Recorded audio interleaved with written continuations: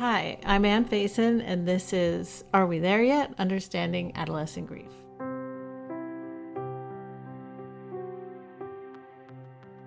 Today I have Mark Lightcap on the show. Hey, Mark. Hi, Ann. So I knew you pretty soon after I moved to LA in the early 90s, and seeing you play with a band, I think it was called King Fuck. Am I right? No, I never played with King Fuck. Oh, okay. Let's see. Who would I have seen you play? It was before Acetone. Spin Out, perhaps? Maybe it was Spin Out. Yeah. But I knew you pretty soon after I moved to LA in the early 90s, for sure. I know I saw you with the legendary band Acetone more than once, and you played at our wedding with the wonderful Dick Schlesig. But for folks who don't know, you are, to my mind, one of the great rock guitarists, and every time I've seen you play, that's just been reinforced for me. I just bring this up not to brag about you, but because I do want to talk about music a little bit in this conversation. So I'll put a link in the show notes to some performances of yours so people can check it out. So I knew of you sort of before meeting you. And then I met you and your then girlfriend, now wife, Lisa. And I remember you guys as what I would have called back then a serious couple. So I love that I've known you both for like 30 years or more. But despite knowing you for so long, I was really surprised to learn the other night that you had an early loss when you were a teenager. So I'm super curious to find out about what that was like for you. So let's just start there. I think Lisa said you lost your best friend. So tell us about your friend first, and then maybe your friendship and how old you were when they died, and then the story as you think about it now. Yeah, sure. Well, it was my friend Jeff Lord, who everyone knew was Gurf. Gurf. Where did that come from? I think that came from his brother Mark, because he's spelled Jeff with a Geoff spelling, and it just kind of morphed into Gurf when we were little kids, and it stuck like glue. So he was always Gurf, and it really suited him too. And let's see, we knew each other since we were kids. You know, our families went to the same church, and then we became, then we were in Boy Scouts together, and we also both started playing music together at the same time. So he started playing bass, I started playing guitar, and we had the same guitar teacher. Wait, how old were you? 8th grade. Okay. At this point. Okay. And 8th or 9th grade, and when we started playing together. And we both got into punk rock together at the same time. So, you know, and it was like suburban Philadelphia. So it was much, you know, it's a limited. What was it? What were you listening to? Well, it was the Ramones. All Ramones and Sex Pistols. But, you know, and so then then Dead Kennedys and like all them. Anyway, and so then, we started a band and, just doing covers of like Ramones songs and also like punk rock covers of like classic rock and doo-wop songs, because we were in Philadelphia and doo-wop was still on the radio all the time. So like, At the Hop and stuff like that, just done, in the style of Black Flag. So we quit, we quit our guitar lessons and just were like, screw this, we're just going to go be a rock band instead. Right. And so then into this mix comes our friend Dawn, who became Gurf's girlfriend. Okay. And so, so we were, in general, our sort of like our group of like high school friends was like a small just group for the weirdos and like, and just weird drug fiend. The three of you? Well, there was an extended group that sort of like dovetailed with like the town burnouts, but we were definitely like the weirdos. Okay. So we were sort of this like group. And, it was just suburban Philadelphia. There's nothing to do but sit around in the basement and smoke pot and play music all the time. So then Gurf gets diagnosed with lymphoma. And how old was he, or how old were you guys? I guess 17, maybe. We were all still in high school. Wow. Yeah, but he was at this point he was just like total punk rocker, like, just like the whole look, like, leather jacket, spiked mohawk, and like, Yes. so very much like a despised outsider in the Okay. high school. Okay. And then when he gets cancer, everyone's like, "Oh, cancer boy, we're so sorry for Gurf." And he was just like, "Fuck you," like, and he had like, painted like cancer core on the back of his jacket, and it was just like, just totally like, "I don't want your Pity. like plastic sympathy. Yeah. Still hate you people, Right. even though you're pretending to, feel sorry for me." And so, he went into chemotherapy and just got laid waste by that process. And it was really brutal, and we talked about it, but I was also totally just freaked out and afraid of this whole thing. So wasn't visiting him in the hospital. Just like when he came out after his chemo, then we would just hang out and sit around in his room and smoke weed and listen to the Psychedelic Furs. Yeah. And, his condition was a lot worse than he was. Well, obviously, it was a lot worse than he was letting on to me. At a certain point, they stopped doing chemo and they moved him over to radiation. So then his hair grew back, but it was still like, we weren't like, I wasn't getting the play-by-play of what the doctors were saying. Right. And so we were kind of, at this point he'd graduated, and so he had taken a job, working in the cafeteria at Swarthmore College. Okay. Where his mom worked and his brother had gone to school, and so there was very much a connection there. And so we had our band, the Chocolate Crankshaft. The Chocolate Crankshaft. I can send you a link. I've got some of that stuff digitized. Awesome. So we would play at Swarthmore at these parties. Oh, wow. We were like the weird towny like garage band. But you were still in high school. I was still in high school, and then I graduated a year early. Okay. So Gurf was working at Swarthmore, and we were playing these shows and stuff, and just kind of cruising along, like So you didn't want to go anywhere because you felt like his days were numbered, or you just... No, I mean, I was planning on, coming out to California, Okay. but we were also, so there was that, that was sort of like an underpinning to our friendship at that point, just because I think he knew he was dying, and I was sort of in, not as aware of Sure. the true reality that he actually was dying. And you were like 17. I was 17, Yeah. 17, maybe.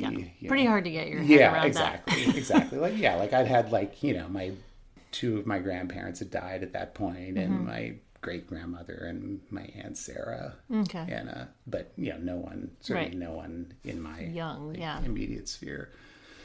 And so we were just doing our thing. Like, Dawn was still in high school.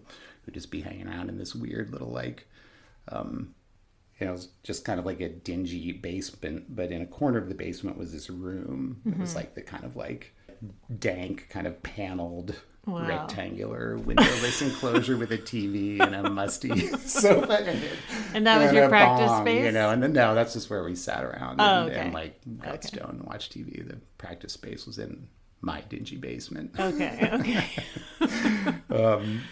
So that was just kind of like our reality, like I think at that point, like after I graduated, I'd taken a job, like I was working for the moving company, just schlepping away, saving up money to go to Cal Arts. So, but also as part of this, like as Gurf was just laid out in his battle with cancer, Dawn and I, had feelings for each other, came to consummate those feelings. It was weird because, and she really loved Gurf. She and Gurf really loved each other. We all loved it. Like we were just this like, but also being teenagers, there's like hormones are crackling. So, Dawn and I had started down that road, and Gurf was okay with it because he was it was very open, and he was he just knew that, he's just like, I'm, like this wasted organism right now. And And then one day, just was like a normal day, like, I finished up work or whatever and was going over to Dawn's house, and the three of us were just going to do our usual thing. And there's just nobody there. The door was open to the house, and like empty house. There are no cell phones, obviously, right. So it's kind of there for like a long time, just uncertain of what was going on, but weirdly aware that something was going on. Mm-hmm. And eventually, Dawn just comes home and with the news that Gurf died. Like he'd come over to her house and just like collapsed and like called the ambulance, went to the hospital and died. Wow.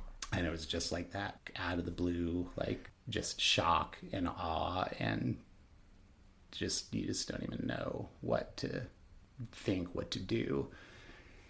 And so this is where the details get really weird and foggy, because I feel like I didn't even go home. Like and I cross-checked like some timeline stuff with her, because we just went to the shore. Like it was, we're just like, we have to go someplace. The Jersey Shore? The Jersey Shore. Yeah. Because that's where one goes. Yeah. How far was that? Traveling by car, it's only like an hour. Okay. So we went with our friend Paul, who had to go down there to work because he worked in a restaurant in Sea Isle City.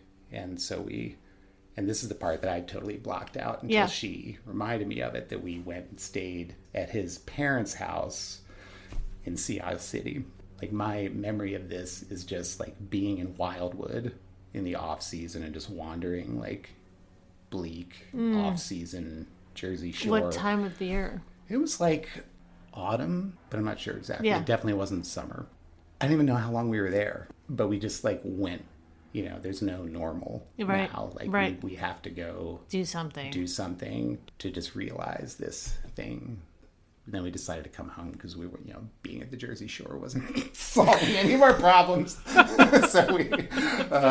So we got on the bus. We took the bus home, and it's really interesting because this is where Dawn's memory becomes like non-existent practically, and my memory is really vivid. And we didn't have any money, so we took the local bus, and it was just this, stopping in every crap corner in South Jersey. Wow. But I can just picture being on this bus so vividly, and then some other guy on the bus was like freaking out that his Snickers bar had disappeared and then it like had reappeared on like a seat like 3 seats away, and it was this whole like hullabaloo on the bus. And Dawn and I were just like cracking up, like thinking that this was like Gurf just like pranking us, trying to get a laugh. And which worked. I mean, we were cracking up. And then eventually, so then I can't remember what the time lapse was there, but, so Gurf, like I said, he knew. So when we were in Boy Scouts together, we'd taken this backpacking trip to this place in the Adirondacks called Cat Mountain. And it was really amazing trip, and we loved it, and it was like our favorite place. So Gurf's wish was for us to drag his body to the top of Cat Mountain where it could rot and be picked apart by crows and birds. And His parents were really into that. And we were like, well, dude, like, sorry, but it's illegal, and we're just not going to drag your ass up there. But, we did take his ashes up, and it's it's like a serious trip to get there on foot. Okay. And we went it was Dawn and myself and his brother Mark and our friend Scott, who was like Gurf's best friend from childhood, and his dad. And it was a really amazing trip, and just time to grieve and just to be together. And then we got up to the top of the mountain, and the time came to, dump the ashes out, which none of us had ever done before. These are always good stories. I know, and they're just so, and, so his dad had the box and took the box out and just dumped it, and, it looks exactly like kitty litter. Yeah. And we just busted out laughing. It was just like, oh my God, there's Gurf reduced to being a box of kitty litter. and it was hysterical. Wow. But also just an amazing moment of, just levity, but also acknowledging just, I don't know, just really feeling him. Yeah. And then like the next year, Dawn and I went back up to the same spot, and it was amazing because you could just pick out like bone fragments amongst the gravel at the top of the mountain, which sounds kind of morbid, but I actually found it to be very comforting. Cool. And knew that he would really dig too. That's kind of amazing that his parents were happy to do that. Well, his dad was like a scout leader in our troop. And he was definitely like the cool dad leader in the scout troop that had a really good sense of humor. And then mom she didn't come. No, that wasn't her bag. Okay. What was your relationship with his family before he died and then after? Well, I moved to California not too long after, so we didn't really, stay in touch too much. I mean, Mark was, he's much older than us, but I've, recently gotten back in contact with That's him. the brother. Yeah. Mm-hmm. There was just kind of a diaspora. I moved out here. Dawn and I split up. We sort of drifted apart, and my ties to it just whole kind thing. of like just kind of. But before he died, were they pretty good? Your relationship with his family? Did you know his parents pretty well? Yeah, very well. Mm-hmm. Because you hung out there. We hung out there all the time, and we were friends since we were kids, and his parents were lovely. So, I mean, I imagine after he was diagnosed that you, I don't know, somehow like had more of a relationship with his parents or something, or. Yeah, I mean, it was, it was not. We certainly didn't talk about it with his parents in a. Right. We were very much in our teenage world of isolation and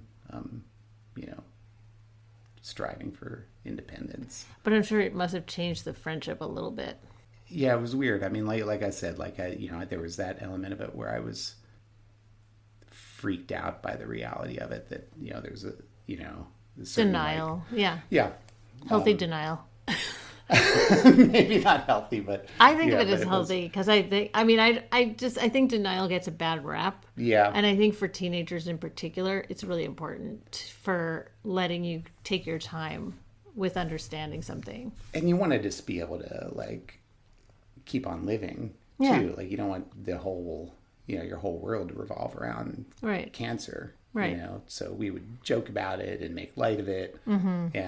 And I think in the joking and making light of it, there's the opportunity to also feel like, oh, this isn't really going to kill him. Mm-hmm. You know what I mean? Right. Yeah. A little denial about that. Yeah. Sure. Plus, I mean, you don't, until you've lost someone that's really close to you, there's no way you can know what it's like. I mean, it's such an essential part of life, but you never know what it's like until and honestly, so most people don't really have a major loss at such a young age as you did. And I mean, I think it is really interesting. That's why I do this podcast, because I think it's really interesting to think about how it affects a kind of a young person going forward. So, did you feel sort of supported in that by your own parents? I mean, I was old enough, I may have even been 18 at that point. So, and we just were not really communicating. I was just like, I'm out of here. Okay. I'm done with this. So there was no, they were very distraught because they loved Gerf as well. And, they certainly didn't encroach on my grieving at all. I mean, I feel like Dawn and I were just like, we're out of here. Like, I'll call, I'll see you when I see you. I got to go process this. Right. So in that regard, and also with this backpacking trip I described, I mean, it was for me like still a model of how to process that stuff. Like there was no stuffing it down or denial. Like we were just together in it and just like feeling it.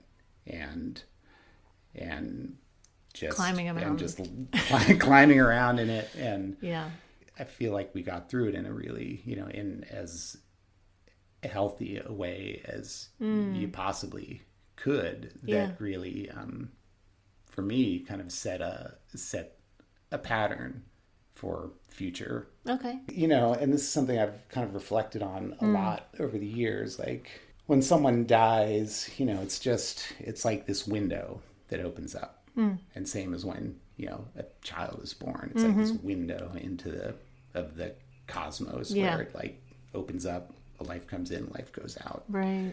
And when that window's open, you have this opportunity to really experience it. And it's not open for that long. And when it's closed, then you're just stuck with like trying to simulate it somehow or model it in your brain, because I've had it both ways of just like being there in the moment, like you get the news and it's like, fuck it, we're going to the shore now. We're not coming back until we're ready to, and it's going to be a sad fucking bus ride, with a disappearing Snickers bar. And it's,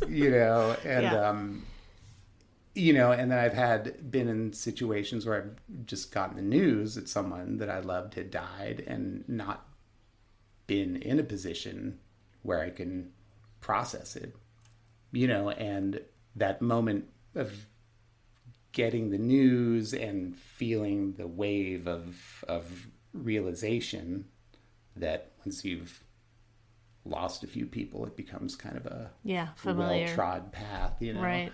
Just having this experience of like, shit, I can't deal with this right now because I have to do this other thing. I'll come back to this. Right. And then you go to come back to it and it's just not there anymore. And so you the wind window up with this, has kind the of window closed. is closed and you're just stuck with this like unrealized loss that just kind of impacts itself. I feel like you're talking about something that's so specific to being a teenager. There's a time in your life, in our lives, when there's a kind of like golden spontaneity. Like, we're just fucking going to the, fuck our jobs or whatever we have going on. We're just going to go to the shore. We don't care. It's not planned, that we can't really do as responsible adults with jobs and kids and what have you. Right. But I love that you're talking about that in terms of like this window of grief that's sort of special and magical, and you want to just sort of be in it. I love that. I mean, I certainly didn't have that with my mother. But with a friend, I could see how it makes more sense to be like, you're having so much feeling and you just want to kind of be in that intense feeling with another friend who's also feeling it. It would have been completely different if I'd been alone with that. I mean, but the fact that, I wasn't alone, like I was with someone that was really feeling the exact same thing. Yeah. And I feel like that is kind of an ideal of grief, is when you can grieve with someone who's feeling the same feelings as you are. It's so unique and special, and and you're right. We don't get that many opportunities to do that. Was there a response by the school? Yeah. Mm-hmm. Do you remember like what people did? Were there any teachers that stood out to you as like? I can't remember what was done in the way of sort of acknowledgement or commemoration. We were totally contemptuous of it all. I was just gonna say like I'm curious how the kind of community responded, but I imagine as teenagers, especially punk teenagers, you were just like, fuck you. Yeah, it was very petulant and like, and with complete disregard for genuine feelings that other people may have had, that like, okay, maybe they aren't all, just as horrible as we made them out to be. They have a right to, they're feeling something too here, sure. But you guys had kind of ironed out this identity as being outcasts or like apart from okay. We've talked about like the immediacy of that grief, but like then how did it sort of play out? You said you moved to California, and did you feel like you found ways to deal with the grief over the years, or did you talk about it? Did you avoid it? Like what was? Yeah, no, I always felt very free to talk about it. Like I felt like, that just my love for him and just the beauty of our friendship, was all very available, and I never felt weird or like it was something to turn away from. You know, I mean, it was I think the grief of the moment was also, you know, it was also kind of compounded by this, you know, this sense of like leaving this part of my life behind and moving out west and, you know, ditching Dawn and all the stuff back there, all my friends, you know, just, you know, that's a heavy thing, you know.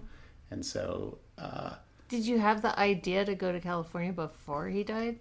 Yes. Yeah, okay. Yeah. You know, I just really wanted to get out of Pennsylvania. And did you have a feeling at all, because I've talked to so many people who went to college after a big loss, like of getting away from it? It doesn't sound like it. It sounds like you carried it with you. You weren't like running away from it. No, that wasn't the thing that I was running away from. I mean, it was more the, you know, just the whole trying a new cultural milieu of, I mean, you know, well, you grew up in New York City, so it's a different. No, I was way dying different than suburban Philadelphia. I was dying to get out of New York for whatever reason. I needed to get out of New York. And you felt like sunshine and just adventure and like something, you know, and open space. And it's interesting because I've talked to my mother about this like recently, of like now looking at that through a parent's eyes, and and imagining how she must have felt, you know, watching me just like pile all my crap into a U-Haul and just like back out the driveway and never come back. Like at age 18, right? Like, must have been heartbreaking. Like, I can't imagine it. Now that you have your own kid, have my own kid, but we can. I mean, I was way more of a dick than my son,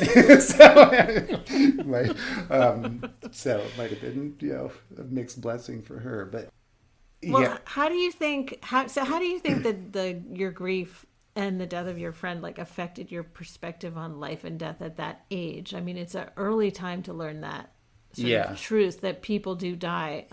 Did it change you in other ways that you're aware of too? I think so. I mean, I think, you know, it, this, you know, this could happen at any time in life.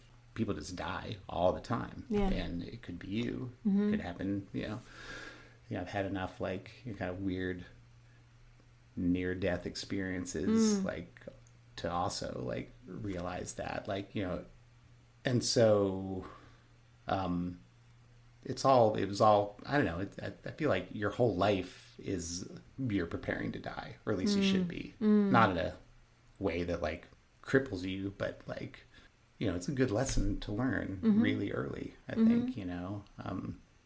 Like when my father died, you know, the whole family was there, and I was, you know, Stanley was like too young to, I mean, what he would have been, he was like 7, you know, but it was super important for him to be there, both to like, for him to be with my dad, but also it's like, well, this is, you know, I think it was a very positive experience for him in terms of a complete view of what the, you know, because the thing I came away with that situation, after having lost a lot of people in the interim, you know, both like friends and peers, and a lot of suicide, you know, with my dad, it was the first time that I really was just full of this sense of like, that this is completely okay. You know, it's sad and brutal. And of course, as living beings, we're hardwired to just like claw at life till the very end and just like desperately like try to stay alive to the bitter end, because that's how life persists, you know. But zooming back and taking the long view, like, you're gonna die, everything's gonna die, like, we really should be better at this by now than we are. And it's all fine, you know. I promised I would ask you about music, and I just wonder if you feel like playing music or listening to music helped you through some of the tougher phases of that earlier time, and like, if there are certain like songs or bands that remind you of that, you know, your first sort of dance with grief, or is there any music you avoid listening to?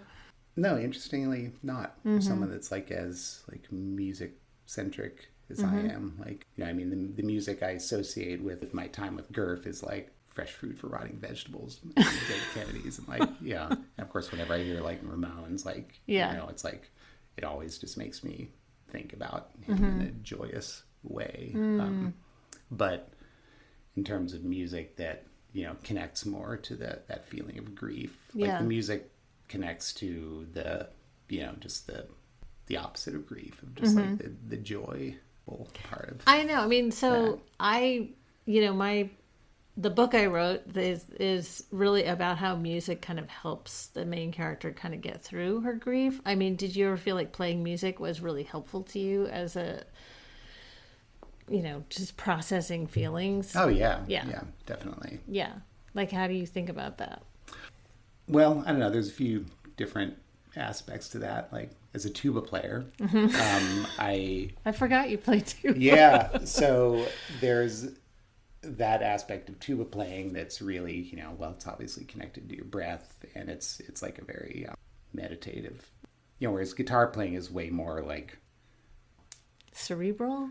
Yeah. Yeah. You know, whereas tuba playing, it's really, you know, you play the tuba, you know, you really have to just commit, and it also provides an opportunity to just focus and get into this zone that's just powerful and cleansing.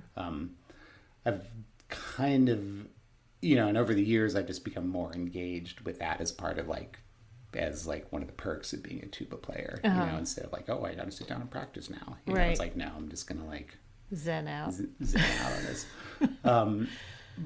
But like in like writing songs and playing the guitar and singing, like that, I've always had that like feeling of like beautiful sadness very available to me, like almost too available. And whether that's like a conscious way of, you know, it hasn't, well, it's not conscious, you know, it's just a thing that's in my psyche that is just right there for the plucking when I'm playing. So, you know, I can't say that I've, you know, consciously employed it as like a processing tool, but it's just part of the I know what you mean. mix. I always felt like writing songs, it was so easy for me to write sad songs. I was like, I got this. yeah. I'll make you cry with this guitar solo, I swear to God. Yeah. Writing a happy song, a little harder, a little more challenging. Yeah. Okay, so you've kind of touched on this, but how do you think that early loss of your friend like affected your experience of subsequent losses? Like, I know you lost obviously your bandmate Richie Lee when you were in your 30s. Yeah. And then the artist Mike Kelly who you were working for at the time of his death. And do you feel like that early loss kind of equipped you in some ways? Yeah, definitely. Yeah. And before that, you know, there was my friend Randy Hostetler, who was friend from Cal Arts. He was like a musical genius and just an amazing, you know, just one of those dudes that like broke the mold when he was born, like just such an amazing freak of nature. And and so when we, similar to Gurf in terms of like this happening in this like transitional part in your life, like, you know, Randy and I became friends at Cal Arts, and we were like collaborators on projects, and then we got out of Cal Arts and we were in that situation of like, well, what do we do with, like, we're like composers, what do we do with this weird music that we make? And so we started doing this like living room concerts at his house, which we did for like, you know, for a couple of years, and it sort of like expanded out into the world and became a whole thing. And it was and they were really great. And that was right when, like, you know, I was starting to get like traction as a rock and roll musician. So I was sort of peeling off in that direction. So our activities in the living room series kind of fizzled out, and we both like went our own ways. And also he split up with his girlfriend and moved out of the house where we were doing the concerts. And then we, you know, Lisa and I moved into our house in Highland Park. And I was going to, you know, call Randy up and like, be like, dude, we got to get the band together. And he just died like all of a sudden from this crazy like stomach bug that he got like out of the blue. Wow. Like just struck dead. Like prime of life, like, and so that was the next big one. Wow, after so you lost a lot of friends. Yeah, Wow. yeah, and but I was prepared for that. It was like I was able, after going through the thing with GERF, I was like, okay, well, I know what this feels like, and I'm going to feel it again. Yeah, but also grateful to have that pathway available, to not have to like get over that initial hump of like your mind being completely blown. And there's a horror to that familiarity too, of just like, all right, here we are. But also just, kind of empowering in a way, just to be able to like cut to the chase. Yeah. Of like, this is okay, I'm going to feel this now. I know how to do this. Yeah, I almost feel like it's like having your feet steady. You've got your sea legs. You're like, okay, I know what this is. I know what I'm in for. Right. Yeah. And do you think that's affected at all you as a parent of someone who's a teenager now, like that you had that experience? Did you think about that in terms of Stanley, in terms of how you talk to him about death or? Oh yeah, absolutely. Yeah, like how do you? Well, especially because we're not religious people, so we don't have that fallback of like I don't know. It's challenging because it's having it be so present in my in my mind. It's always a thing of like, all right, how much can you, like, how much should you share at what time with them? Like, what are they ready for? Yeah. And they've, you don't want to like lay this whole trip on them that's going to like throw them for a loop, and they're going to have their own experience of life. Right. So it's, when I was telling that story in the restaurant the other night, the story of your friend, the story of the GERF saga, and I could tell he was, because I don't think he's ever seen me like break down like that before, and he wasn't like freaked out, but it was like really like a raw moment, I've totally laid that trip on him. I hope it's for the best. I don't know, we do the best we can. I think it's great for him to see you in that state, and also to know like, oh yeah, my dad had this experience like that. It does affect, it affects us as parents. So, and I think kids are always fascinated with death, really fascinated. The more we can talk about it with them, I think the better. Well, and he'd heard about it his whole life, because it's like talking about the band, and it was like, it almost felt like every, and he got really interested in music pretty early on. So being like a rock and roll fan, it's always like, oh, whatever happened to, what's this and that? And, for every question, it's like, well, they're dead now. Yeah. Like, they're dead now. And, and I remember when he was younger, like it would be his first question would be like, is so-and-so still alive? Like, so-and-so. So, he's just, I don't know. I think he's kind of in good shape as far as processing that stuff, and I think it is great for him to see dad just like lose his shit in a restaurant, like with grief from something that happened 40 years ago. I think that's awesome. Good about it. I just want to thank you so much for coming on the podcast and sharing your story. It's awesome. It's my first story about friend loss, which I think is really important for teenagers, so I really appreciate it. Thank you for inviting me in.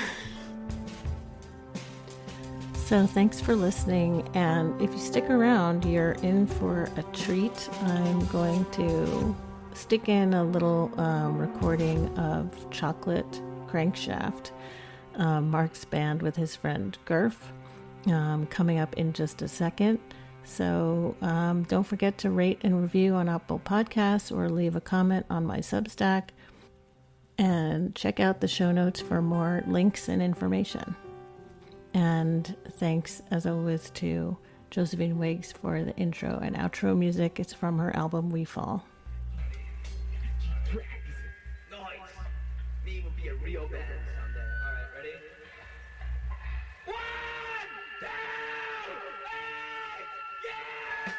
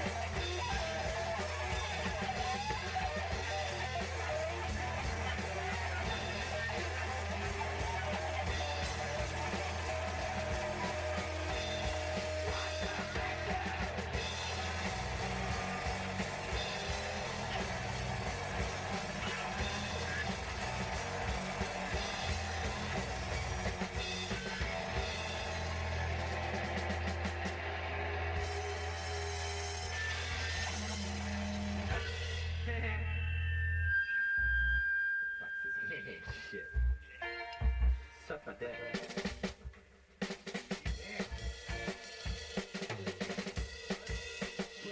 Quick. You wanna do one more? We should do like one more maybe in the